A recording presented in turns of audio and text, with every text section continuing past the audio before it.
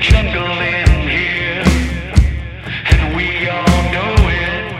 Hi, everybody. I'm Peter Jacobson, and welcome to Jake's Takes.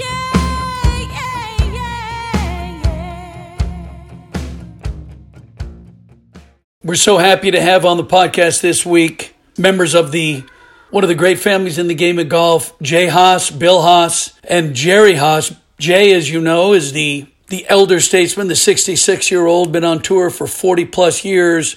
He's won on the tour, on the Champions Tour. He was the 2015 President's Cup captain, the victorious captain for the United States. And his son, Bill, also a PGA Tour winner. And Jay's brother, Jerry, who also played the tour. He won on the Korn Ferry Tour. He's played in Europe, played on the PGA Tour and the Champions Tour. Now the head coach of the very successful Wake Forest University golf team. So it's going to be interesting to catch up with the family Haas. It's a jungle in here, and we all know it. The fans are fired up and making sure they show it. They're rowdy and loud, not your usual crowd. It's a jungle in here, and we all know it. Well, first, Jan wanted to know if, what kind of payment I'm going to get from this, and can we get it ahead of time? Can you put it into our account or anything, or how does that work? I know we're in a slowdown in golf right now, and all I pay is scale. I pay what you made when you used to mow lawns back when you were a kid. By scale, what I made last week, you'll double that? I pay $1.25 per hour, which was what the Haas family lawn mowing fee was back when you were a kid. That's about right. It's about right. Yeah. Go over that.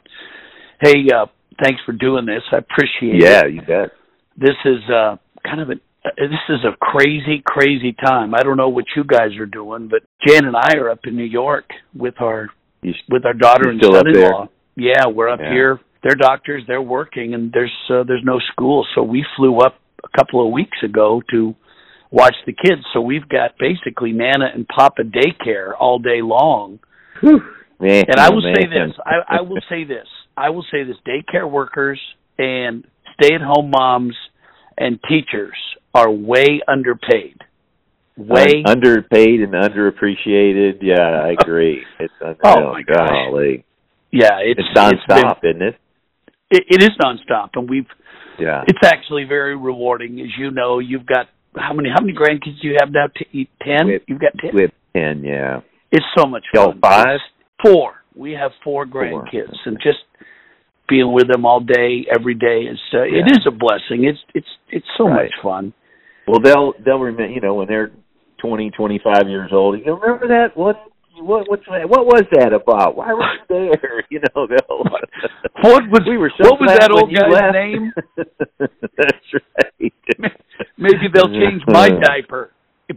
Maybe they'll change my diaper in a few years. Hey, well, let me get into a couple things before we deteriorate into silliness like we normally do. This is what we're going through in the world of golf. Obviously, you and I are the same age. You're just a little bit older than me, or a couple months older than me. But I thought we'd kind of seen it all in our careers of 40-plus years. But this is something like we've never experienced, not just in the game of golf, but in society. What are your observations? Well, gosh, there's no formula for it. I'm just thinking of all the different scenarios that you just don't. People are talking about, when are you going to play again? Well, you don't just all of a sudden say, okay, we're going to have the tournament starting next week. There's just so much planning that goes into it, things that I've never ever thought about. And I have, I guess, but, talking about tenting and grandstands and all this stuff, Principal, I talked with Miller a little bit and a couple of weeks ago, and Principal was, at the point where they've got to write 2 6-figure checks to these people to start the build out, and they don't know what to do, and so they've, pushed it back or whatever, and so they They just didn't feel like they could do it. But it's just they were talking about almost little stuff like the Ryder Cup point system. I mean, almost who gives a rip right now? Who makes a Ryder Cup team and whether it's pushed back, and the Augusta being maybe in October. So is that on this year's tour schedule or is it on next year's tour? It's just a whole can of worms that have opened up here, and it's just so many different things. World ranking, and how do you do that? And these young guys who, now this is their first year, these young guys who just got their tour card, and now they've played, 8 or 10 events, and now they're done, basically. They're not going to get in any events anymore. Yeah, it's so hard because the structure, when you look at the big picture, this is a world pandemic that we have to pay attention to, and everything else pales in comparison. But when we come out of this at the other end, there are organizations like the Principal Charity Classic you were talking about, or the AT&T Byron Nelson, or the Ryder Cup. All of these organizations that have depended on the PGA Tour and the European Tour for years, now that's the lifeblood of what they do. And everything is on hold. And when we do get to the other side of this thing, how do you pick up? And that's the most difficult thing.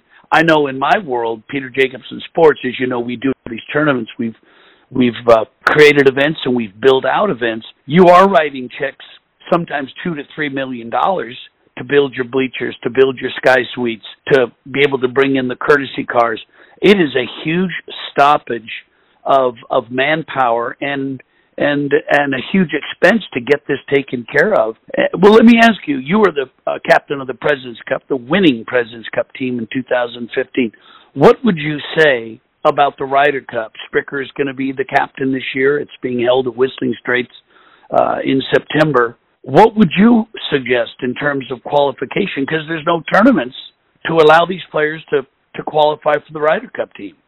Yeah, I think, honestly, Peter, the best scenario would be to delay it a year and push it back like they did during 9/11, and everything just went back a year, and I think that's probably going to be the best case scenario rather than try to jam it in a schedule when the time comes. Use that week for another event. I think there's been talk about the PGA moving to that week's date.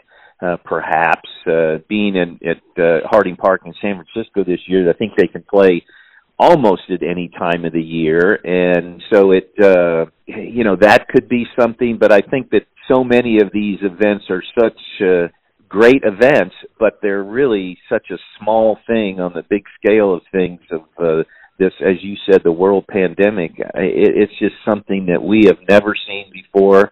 Hopefully we never have to deal with it again, but my goodness, there's so much involved with this scheduling and for everybody. And as you know, when you're putting on these events, how many people it affects. It's not just the players. It's not just the players and the caddies and there's volunteers and the people who cook the food and deliver the food. I mean, it's just on and on and on, and so many people are affected. And something as trivial as a golf tournament is almost gets put on the way back burner. Yeah, it's kind of interesting when you think of a PGA Tour event. I would offer that the smallest percentage of those involved that are affected would be the players, because there's roughly 100 or 150, but clearly they cast the biggest shadow because people come to watch Tiger and Rory and Stricker and all the players. But let me ask you this. This is a what if. Let's say I'm in charge of the Ryder Cup and you're the captain, and I come to you and I say, we are going to play in September as scheduled, but we have a new way to qualify. I'm going to give you a scenario that you can pick your team. What would it be? Would it be something like 4 qualifiers and 8 picks? Or could you see maybe going to 12 picks? You're the captain, you get to pick your 12. Does that make any sense? Well, it does in other sports for sure. You think about the Olympic basketball team, something like that. There's tryouts and all that, and they make this team up with, they kind of mesh with a certain amount of guards and forwards and centers, things like that. A little bit different in golf, obviously, because it's an individual one-on-one match play thing. And I was just reading a little bit about that, about the possibility of, let's take a flyer this year and just do all 12 picks, and that puts a lot of pressure on the captains for sure. And I was always one, as you know, our first Ryder Cup teams were just 12, the top 12 point getters. That was it. There was no picks, and then that started when the Europeans started playing in the U.S. and not getting their points on their tour and things like that, and trying to balance the teams a little bit. I've always liked the fact that there is a points qualifying, and that it's out there for everybody to go for. It's not a popularity contest. It's not who will sell the most tickets and things like that. If you played well enough, you're on the team. So I'm waffling a little bit here. I can see the intrigue that it would bring if you had a team that was all 12 picks on both sides. It would be pretty interesting, but you're going to leave somebody out for sure who's probably pretty deserving, and there'd be comparisons. Where would this guy be? He's not a pick on the team, but he's 7th on the points list, if there was a points list. So that would be pretty gut-wrenching, I think, to that player who possibly has never played on a team before. It's a tough call for sure, but I do think that it's worth talking about. But at the same time, I'd hate to see it go just all 12 picks. Well, back in 2015, when you were the President's Cup team captain, you had 10 players qualify, and you had 2 picks. And I remember you and I were playing at a Champions Tour event up in Endicott, New York, the Dick's Sporting Goods Open, and we went to dinner one night because you had a week, or I don't know, might have been a couple of days, to where you had to pick your team. You had to pick your 2 guys. And what impressed me was when you laid out your performance sheet and you said, okay, tell me, who do you think needs to be picked?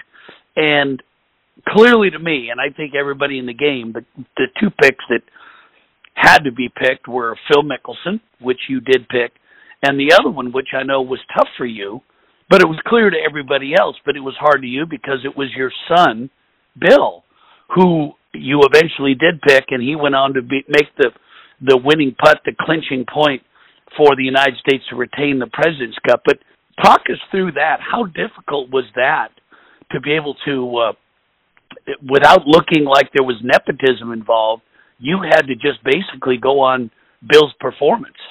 Well, you're right. It was a tough time. I was praying that Bill would have some good events to move into the top 10, so it wouldn't be that nepotism card played. Peter, I looked at past performances. I looked at past picks as well, and I think I'm going to throw a lot of 11s out here to you. But there were at the time, I think there were 11 President's Cups at that time. Well, 10 out of the 11 times, the 11th player was picked on those point systems. And so Bill sat at number 11. I talked to a lot of the different assistant captains. I talked to other players, shared some texts with Tiger. He was injured at the time. It was really kind of funny because Phil was not having a great year, and I was thinking to myself, what captain in that era didn't have Phil Mickelson and Tiger Woods on his team? And so it was a tough thing to fill those slots with players who didn't have the accomplishments that those 2 guys did. Phil was down the list, but the guys, Fred Couples was probably the most vocal to want Phil on the team. And now Phil is going to have to jump over quite a few players, but it's almost like having Michael Jordan on your team, maybe not having the best of years, or Kareem on your team. I don't know, somebody who has just been there, done that, and so Phil is such a team leader in the off the course, in the locker room, in the team room, and that meant a lot. But that also meant leaving J.B. Holmes off the team, who was number 12 at the time. And J.B., as you know, can be very dominant, long hitter, and had a great year. The problem that I think I faced was none of those guys from 11 to 20 really were distinguishing themselves at the time. Nobody had any great runs of 2 or 3 events where they finish in the top 5 or anything like that. They were all just kind of treading water. And so, I didn't feel a huge amount of pressure from outside sources or anything like that, the media in regards to picking Bill. But the guys on the team and the assistant captains all assured me that he needed to be picked. And I'll never forget a text that I got from Tiger. I was wondering, I said, well, who should I pick? Who do you like? And he said, well, your son needs to be on the team. That was, I just remember it, maybe paraphrasing or whatever, but certainly that was, I had the backing from him as a player who had been there many times and maybe knew what I was going through. So, that felt pretty good. And obviously Bill played well that week. I was almost too hard on him being his dad.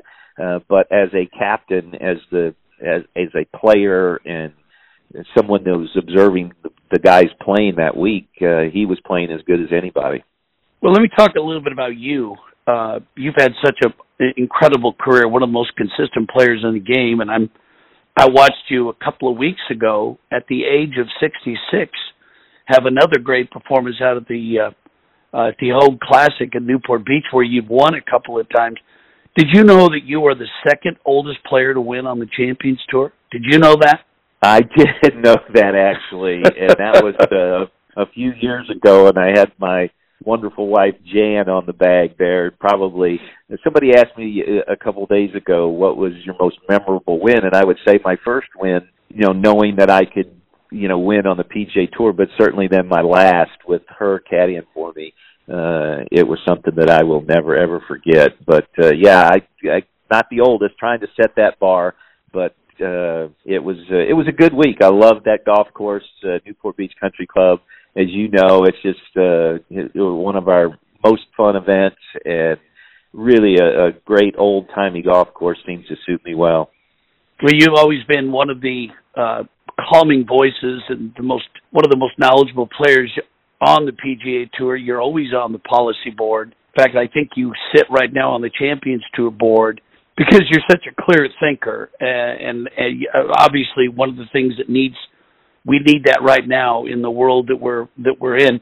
But when you look back on your career, you won the Bob Jones Award, which was presented to you by the USGA for distinguished sportsmanship in golf, the Jim Murray Award presented by the Mead, and also probably one of the most important awards, the Payne Stewart Award for character, for charity, and sportsmanship. Don't you think that the Hall of Fame, obviously, is something that everybody likes to get into, but it's kind of fun, and I think you should be very proud to be recognized for not only how well you play inside the ropes, but for what you do outside the ropes. And I don't think anybody in the game has done for the game what you've done, Jay. Well, Peter, you're nice to say all that, and you can tick off quite a few of those awards yourself. So I think it's just the era we grew up in with my Uncle Bob, and I think you had as close a relationship as anybody with Arnold Palmer, and they set such great examples for us to carry forward. And I think all of us in this game, no matter what age, had someone to kind of put their arm around us and show us the way, the proper way, the way to do things the right way. And, you can see it going forward. I think some of the young guys are such great representatives of what we have on the PGA Tour now, and it's good to see that. I feel good about where golf is headed. But, I guess I owe it to, as I said, my Uncle Bob, but also my dad. I can just hear him say, to this day, it doesn't cost a nickel to be nice to people, and let your clubs do the talking, and some of these things that have stuck into my head since I was 6 or 7 years old. I'm sure you had people like that. Your dad, some of the pros that you hung around at a young age. You just they taught the right way, and golf seems to bring out the best in people. I think it's such a humbling game, and there are certain guys who have a little more cockiness than others, and usually they can back it up. But at the same time, it's still the kind of game that you just have to respect and show respect. And I think that it's kind of easy, I think, in that regard. It's easy to take that path. One of the things that we experienced when we were young on tour was there really was no Champions Tour, or I should call it the PGA Tour Champions Senior Tour, whatever you want to call it. There was no tour, so we actually had a chance to hang out with Sam Snead and Gene Lister and Arnold Palmer and Dan Sykes and Bob Goldie, your Uncle Bob that you're talking about. And they were the ones that really taught us the ropes. They weren't afraid to pull us aside and chastise us for doing something wrong or saying something wrong. And as great as the Champions Tour is today, when players turn 50, they graduate to that tour. I do think that we do miss a little bit of that old sage advice given from a player like a Jay Haas down to another player like a Bill Haas. Obviously, Bill gets that at home at the dinner table for you and Jan. But well, you're right. I know that the names that you mentioned. Throw Art Wall in there. He seemed to play a good bit toward into his 50s, and certainly Sam was into his 60s. I guess he was still playing out there. It's great to listen to the old stories, but also to just to hear their opinion on how things should be and maybe how they used to be. Some great stories from Bob in regards to the PGA Tour breaking away from the PGA of America and why they did it, and certain things that I think guys today miss out on just because they don't know that story so much. And we were fortunate to go through that era and to be around those guys when they were just forming the PGA Tour. And I think that a lot of people think that the PGA Tour didn't start until the mid-'90s when Phil and Tiger came on the scene. But there were some unbelievable great players prior to that, obviously, and Hall of Fame guys. And we were pretty blessed to learn from them. And I love the story that you tell all the time about your autograph that Arnold chastised you a little bit when you were playing a practice round with him. Oh my gosh, that's a great story. I was signing autographs after an exhibition I'd done with Arnold, and when you get it doesn't matter who you are. When you start signing 30 or 40 or 50 things in a row, you can get sloppy with your signature. And Arnold grabbed me by the back of my neck and he said, "Look, if you're signing a check or a contract, you can slop it on there, but if you're signing a piece of memorabilia, you sign it so people can read it." And that message really hit home with me. And the cool thing about it is that has been passed now all the way to even a rookie on the PGA Tour. They know about Arnold Palmer, and that's great about the game of golf is history gets passed from one generation to the next.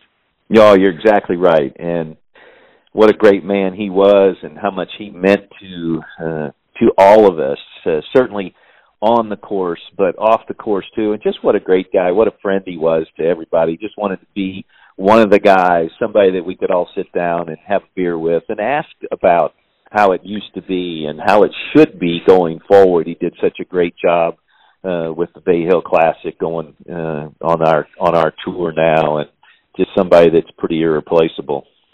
All right, one last thing I'm going to ask you, because I'm going to talk to Bill today, and I'm going to put you guys on the same podcast. Give me a little bit about Bill. Are you more nervous for your son, Bill, when you watch him play than you are for you? Or are you more concerned about you? I don't know if you understood that question or not, but... Yeah, and I get asked that a lot, actually, and people say, would you rather have Bill hit putting a 5-footer or you putting a 5-footer? And I'd much rather have him doing it. I know what that thing looks like to me when I'm standing over it, and I have such great confidence in him, and what a great player he is. Any of those guys that are on the PGA Tour and have had success and won tournaments are amazing players. So I'm nervous for him just because I know how much he wants it and how much it means and how hard this game is and how hard it is to win a golf tournament on the PGA Tour. So I'm nervous in that regard, but at the same time, each shot when it comes,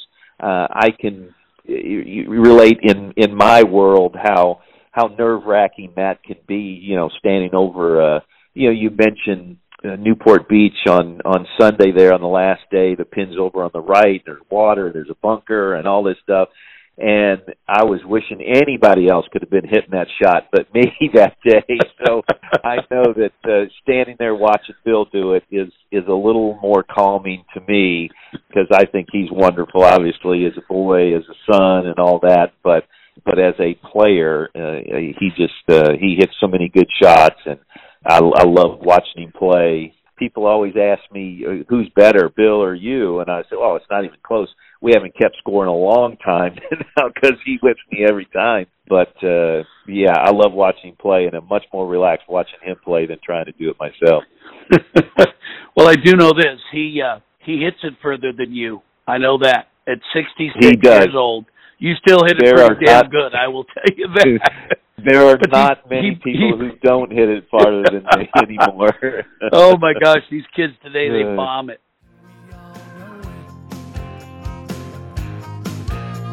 You've been here before, you know what to do. Keep your head on straight, don't let them get to you.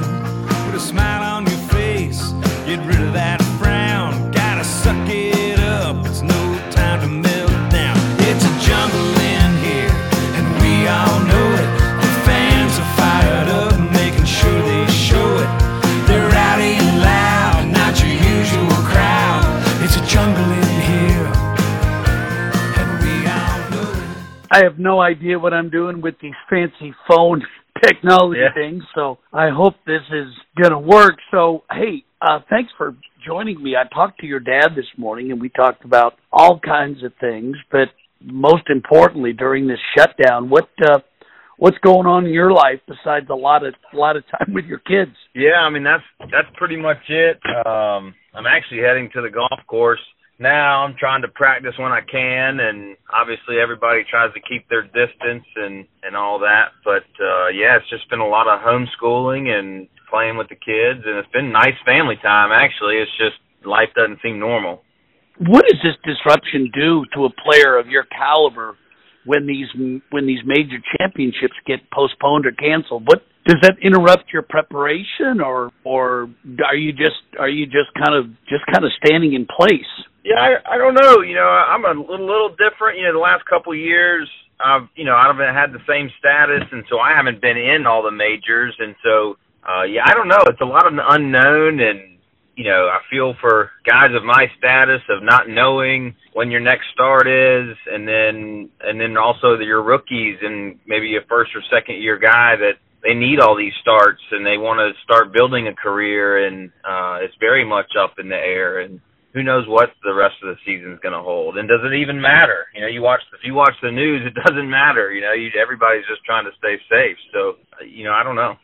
Well, it's interesting. I've known you your whole life. Obviously, been very close with your mom and dad. We came through the same tour school. We've played together as partners in the Legends of Golf for the last 5 or 6 years. But you've grown up in a golf family with your Uncle Bob Golby, the Masters champ from '68. I guess he would be your great uncle, Bob Golby. Yes.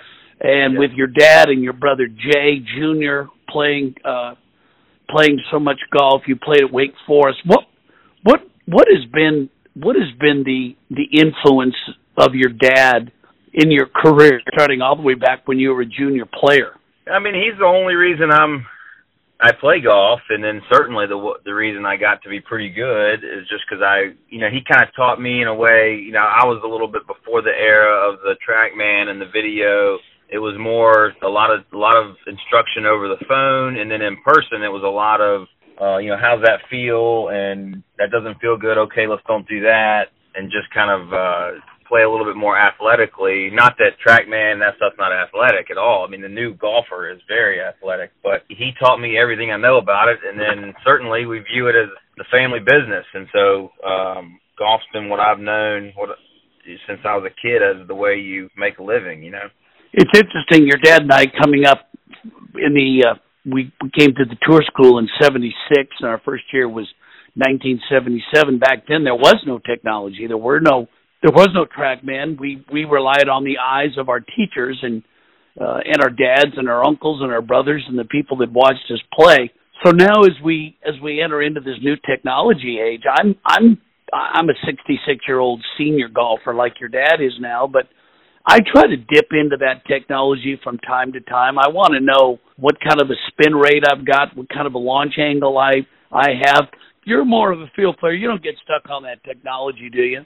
Not a lot, but I will say you have that little bit of a feeling like I'm getting left behind if I'm not using it a little bit. Kind of like you said, you're interested in your spin rate, and I think you have to use it a little. The club companies, you know, Titleist, when they want me in a new driver, if I'm saying I'm not driving it well, the first thing they do is get you on the TrackMan to see if they can build a club around those numbers. And like yourself and my dad, I grew up in an era where if it was too spinny, well, then you just put it a little back in your stance and flighted it. You know, you didn't have that ability. And so I do think it's beneficial. And if you're not using it a little bit, then you're losing out.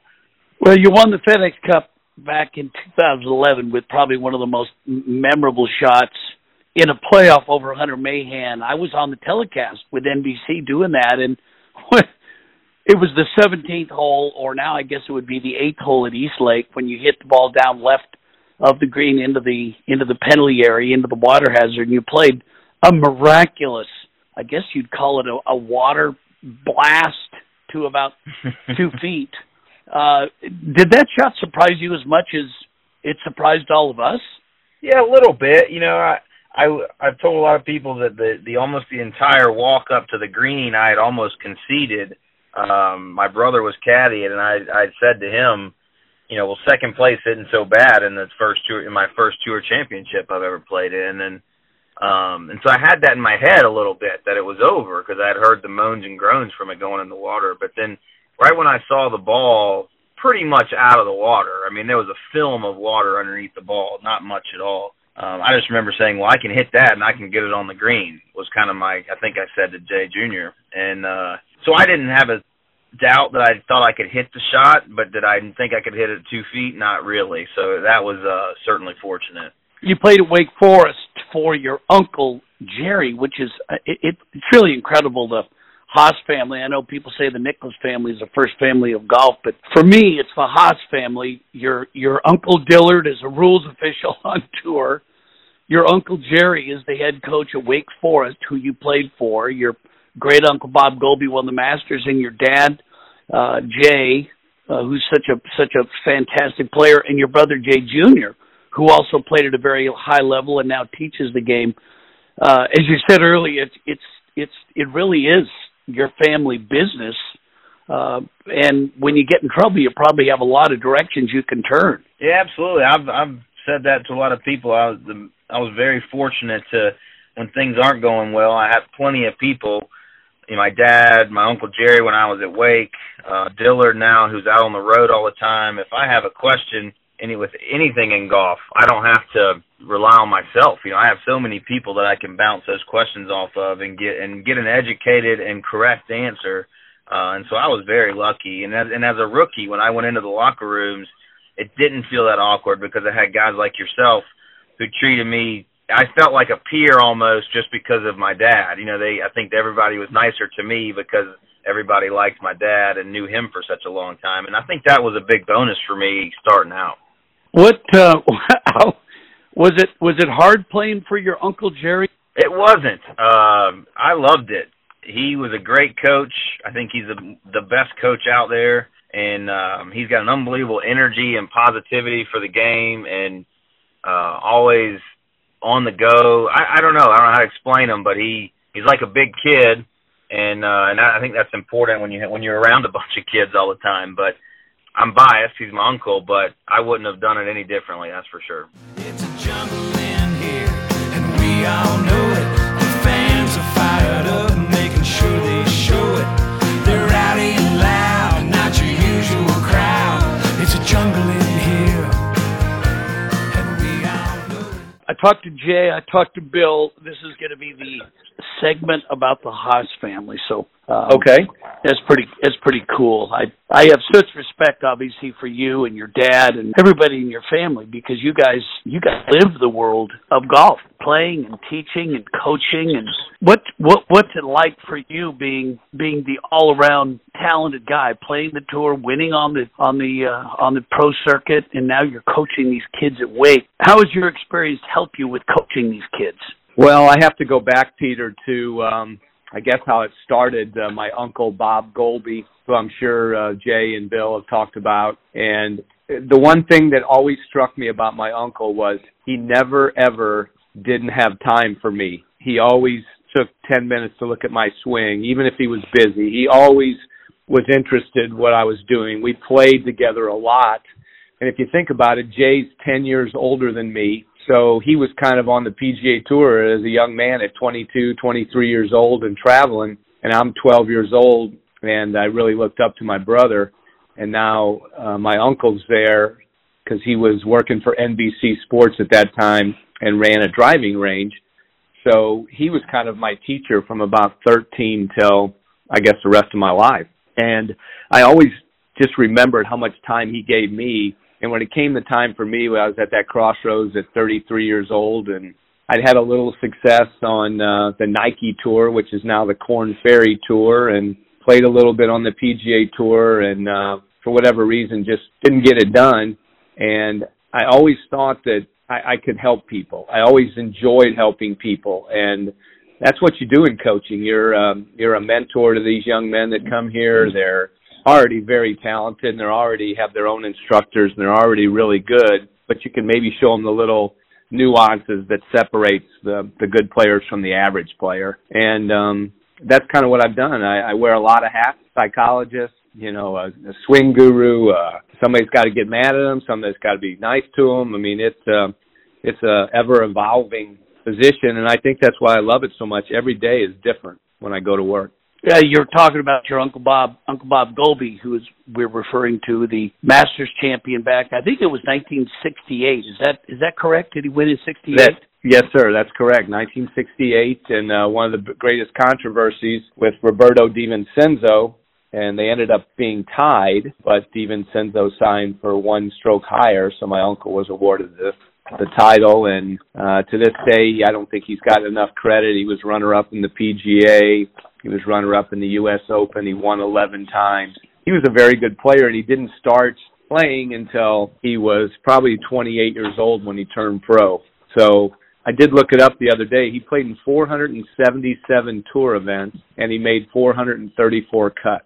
So he was a wow. Yeah, obviously somebody that was there every week. He was very consistent, somebody that I admired. Obviously, I found some old video of him probably when he was in his early 30s and hitting balls at St. Clair Country Club where we grew up. And I knew him maybe as an older gentleman, an older player, and I saw that video one day. I was like, oh, man, this guy could go. He was pretty good. So that's how it all started. That's the uncle that we were lucky to have and showed us good things. Every time I play in tournaments, I still play in our section events. I'm still a professional, even though I'm still a coach. But I thank him every time I call him for teaching me a good grip and good posture, good fundamentals, and those things you think, oh, well, whatever.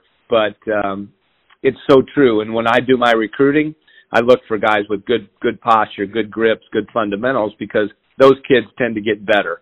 The ones that kind of do it in a strange way, they're hard to help because when they go wrong, really only they can kind of fix it, if that makes sense.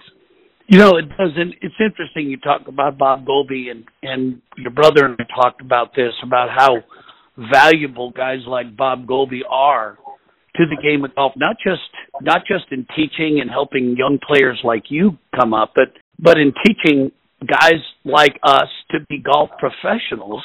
Anybody professional golfer, but I want to be a golf professional. I want to act professional in all aspects of my life, and that's something that Bob, along with Arnold and Jack and Gary Player and a lot of the players that came way before us, they taught me that. And my interaction with Bob Golby started not only as a player on tour, but also when I started working television, whether it was the Skins game or the Legends of Golf. I was a young player doing some TV, and Bob was always there with a helpful word on TV. TV's totally different than most people think. You worked for the Golf Channel for a while. You know how difficult it is. It's a total departure from playing, and it can be a little bit intimidating at times when you've got that microphone in your hand.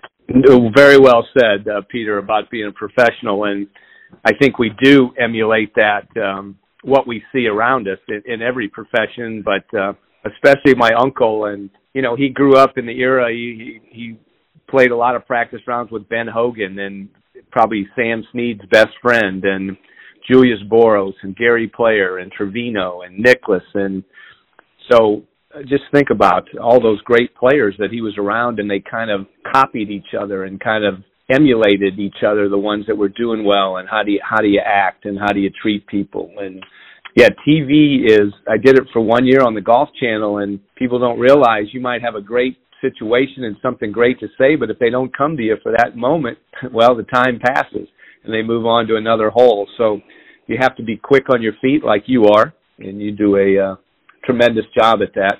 And it is something that I remember one time I was commentating, and I said, boy, this is a pretty easy bunker shot right here.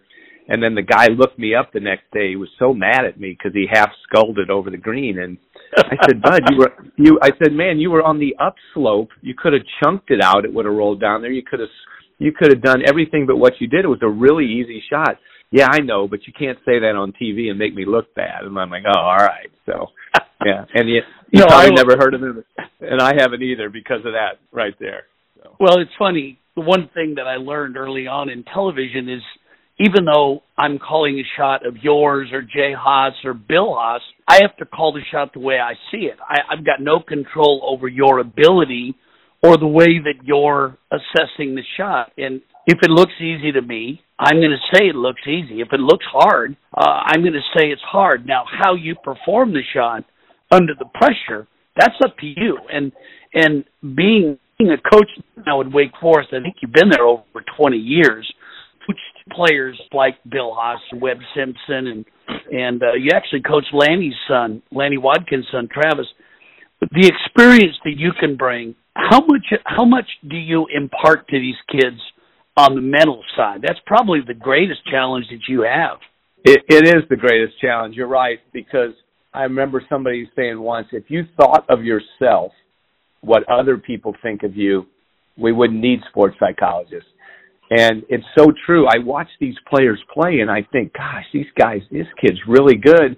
And then he tells you, I just don't have any confidence. And I want to say to him, how can you not have any confidence the way you play, the way you hit shots? And I just don't have any confidence. And I've said this, and I'll continue to say it, and I think you'll agree here, Peter. It takes a lot to be a really great player. You have to, first of all, be physically good. Mentally, you have to be good. You have to persevere. You have to be able to kind of transition on the fly. You have to be able to go through 4 or 5, 6 holes of a rough patch. You have to learn to be a good starter. You have to learn to be a good finisher. You have to, it just takes a lot to be a good player. And the way the game has evolved, it's such a fine line of who makes it and who doesn't. And you look at, a half a stroke a day can make the difference between being a Ryder Cupper and a guy that doesn't have a place to play. So it is imperative that I try to instill in them, how much I think of them. Now, on the flip side, I've always told them, look, I can tell you all that and I can tell you all that, but I'm going to also tell you what you need to get better at. And if you can't handle that, then you're probably not going to make it anyway. So, don't think that I'm just picking on you or I'm too critical. I'm trying to make you better. I don't want to be right. I don't want to say, hey, I told you so. No, I want you to fulfill your dreams and be a tour player, get a degree at Wake Forest University, and, play some good golf. And I would say my coaching style is that I underteach rather than overteach, because there's so much information out there, and like you said earlier, how you see the shot and how I see the shot might be totally different. So you have to let the player kind of experience it. You have to let him play. You know, a lot of kids today, boy, they miss one shot to the right or to the left. Oh, they need a new iron, or they need a new driver, or it's too upright, or it's too flat. I want to just say that's just part of the game. You're going to do that. What about the 95 good drives you hit? Don't dwell on the 5 that went to the right. So it's interesting how, as now, obviously at 66 years old and doing more TV than I am playing, it is interesting to me to think back in the days when you and I and Jay were, and Curtis and Jack Nicklaus and Palmer and Norman and Saldo, when we go to the driving range, it's just our caddy and you. Nowadays, there is a posse that comes on the tee. There's a fitness guy, there's a guru, there's a nutritionist, there's a mental person. And I actually think that the modern-day player would do better if they shed themselves of a lot of the crutches, a lot of the mental and emotional crutches that they've got. Because I remember back in the day playing with Golby and Snead and a lot of the older players talking about your golf swing while you're on the course. It's going to go haywire. It always does. And I just see that. And I don't know if it starts in junior golf or amateur golf, but it's there are a lot of people, a lot of hangers today on tour. Yeah, I would agree. And I do think it starts too early, to be honest, because my philosophy to recruiting is I like a Peter Jacobson that played basketball in high school, and you might have played baseball, and you played golf. And nowadays, I'm seeing more and more kids get injured or have a bad back or a bad wrist or elbow at 18, 19, 20 years old than ever before because they've been hitting balls too long. They've been hitting way too many balls. And I always like to say I won about $50 million on the range, but I didn't make that much when I played. So you have to play. And today with the phone camera and they stand there and they want to look at their swing and they want to do this and that, and I'm like, there's no consequences though. You just rake in another ball and hit it if you hit a bad one. And you're pretty talented. The more you stand there and the more repetition, oh yeah, now I'm hitting it great. Well, let's go to the golf course where you tee off at 1 o'clock and you hit a driver off the first.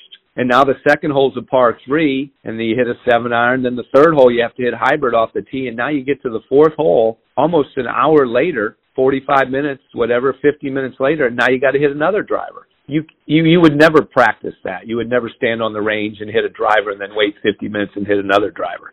So playing is so important, and I don't think kids do it enough today. We qualify a lot. We play a lot. I can't stress that enough to them because, like you said, your swing is going to go haywire. You've got to figure out, all right, I'm not very good right now. How can I spend the next hour here making 4 pars at the end and getting it in the house? You know, that's all the game right there. Uncle Bob always said that every hole there's a crisis. And he's so right. You know, ball's in a divot, or do I hit 8-iron? Do I hit 7-iron? Ball's below my feet and there's trouble to the right. I mean, there's always something in this game. And we're all great if we hit them down the middle and on the green and 2-putt or make putts. Everybody's a genius then. The good players are the ones that can hit 9 greens or 12 greens and have a bad day and shoot 69. Those are the good players. Here's a game that we played at Oregon. We really didn't have much of it. We had a good program at University of Oregon when I played, but we didn't have an experienced guy that coached us. So what we did, one of the games we played, and I took this all the way on tour my early years with Mike Cowan. Fluff is what we did is we'd purposely miss every green. We might pick right bunker, left bunker, shoot long. So we'd go out in an 18-hole round of golf with the guys on the team. And if you didn't hit it, if you were aiming at the right bunker and you pulled it on, you'd have to throw it back into the bunker. So at the end of the round, we would have missed all 18 greens, and you see who gets it up and down the most. And if you can shoot in the 70s, you had a pretty good up and down day. And what I would do is Fluff and I would do that in Pro-Am rounds on tour. I might play 4 or 5 holes and try to make birdie, but then on the 5th or 6th hole, Fluff would purposely give me the wrong iron, maybe 2 irons too short. And I'd miss the green short, and then he would just walk up and give me a club. It might have been a sand wedge pitch, but he'd give me an 8-iron. And I think that was one of the reasons why I stayed on tour so long, was because I made it work. Don't always get all the perfect lie and the perfect situations, and you got to make it work.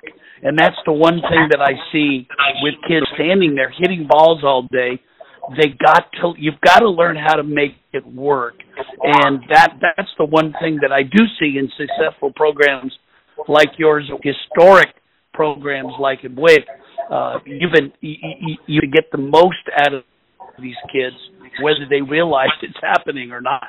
Yeah, agree. And, quite frankly, we don't see their best golf a lot of times. It's pretty good, but then the ones that go on, Webb Simpson, Bill Haas, my nephew, Kyle Reifers, very nice player, that played for me in college. And you don't really see their best, and then you're so happy when they have success later in life, because we all get it at a different time.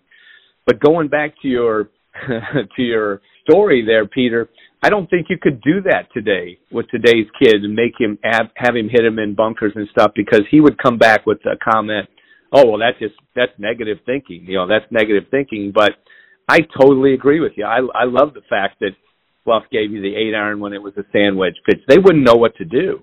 I chipped it 40 feet high because I had the wrong club. Well, no.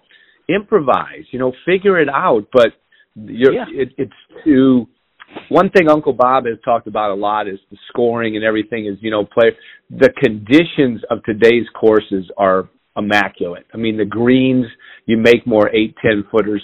The chipping, you usually have a really nice lie. So everything is conducive to great scoring. And for them to not be able to use their 60-degree to chip or whatever, oh my goodness, you got them. You knew if you were playing that game, the one club game or that game right there, you'd kill them. The easiest way to convince a kid to aim at the right bunker and hit it in the right bunker, they get a point for that. Right bunker's a lot smaller than the green. So if you do hit it in the bunker where you're aiming, whether it's the right bunker or the left bunker or the short bunker or a pot bunker, if you could actually do that, they give you a point. It's a game that we played in college to where not only was it the end score, missed 18 greens, got it up and down, say 12 times, but you also got points for actually hitting the target where you were aiming. And I love it. I think it made us better players because we actually worked on precision. At the same time, we worked on recovery, because I say it on TV all the time. Golf's a game of recovery. It's not a game of precision. It's about who can get away with their worst shots the most. Well, listen, I've kept you long enough. Thank you so much, and I hope you and your family are doing okay. We're doing great, Peter. I've actually got a bunch of old media guides here from 1974 up until about 2000 when they went away with them. And I've found a player in each book and each year, and I've written them a note and a little Wake Forest golf sticker and then a T-shirt in there. So I sent out about 25. I got another 20 to go out here, and they have been very well received. So I'm just trying to stay in touch. Awesome. Well, that's all the time we have for this week's Jake's Takes podcast. Thanks for joining us. I'm your host, Peter Jacobson. These have been my takes. What are yours?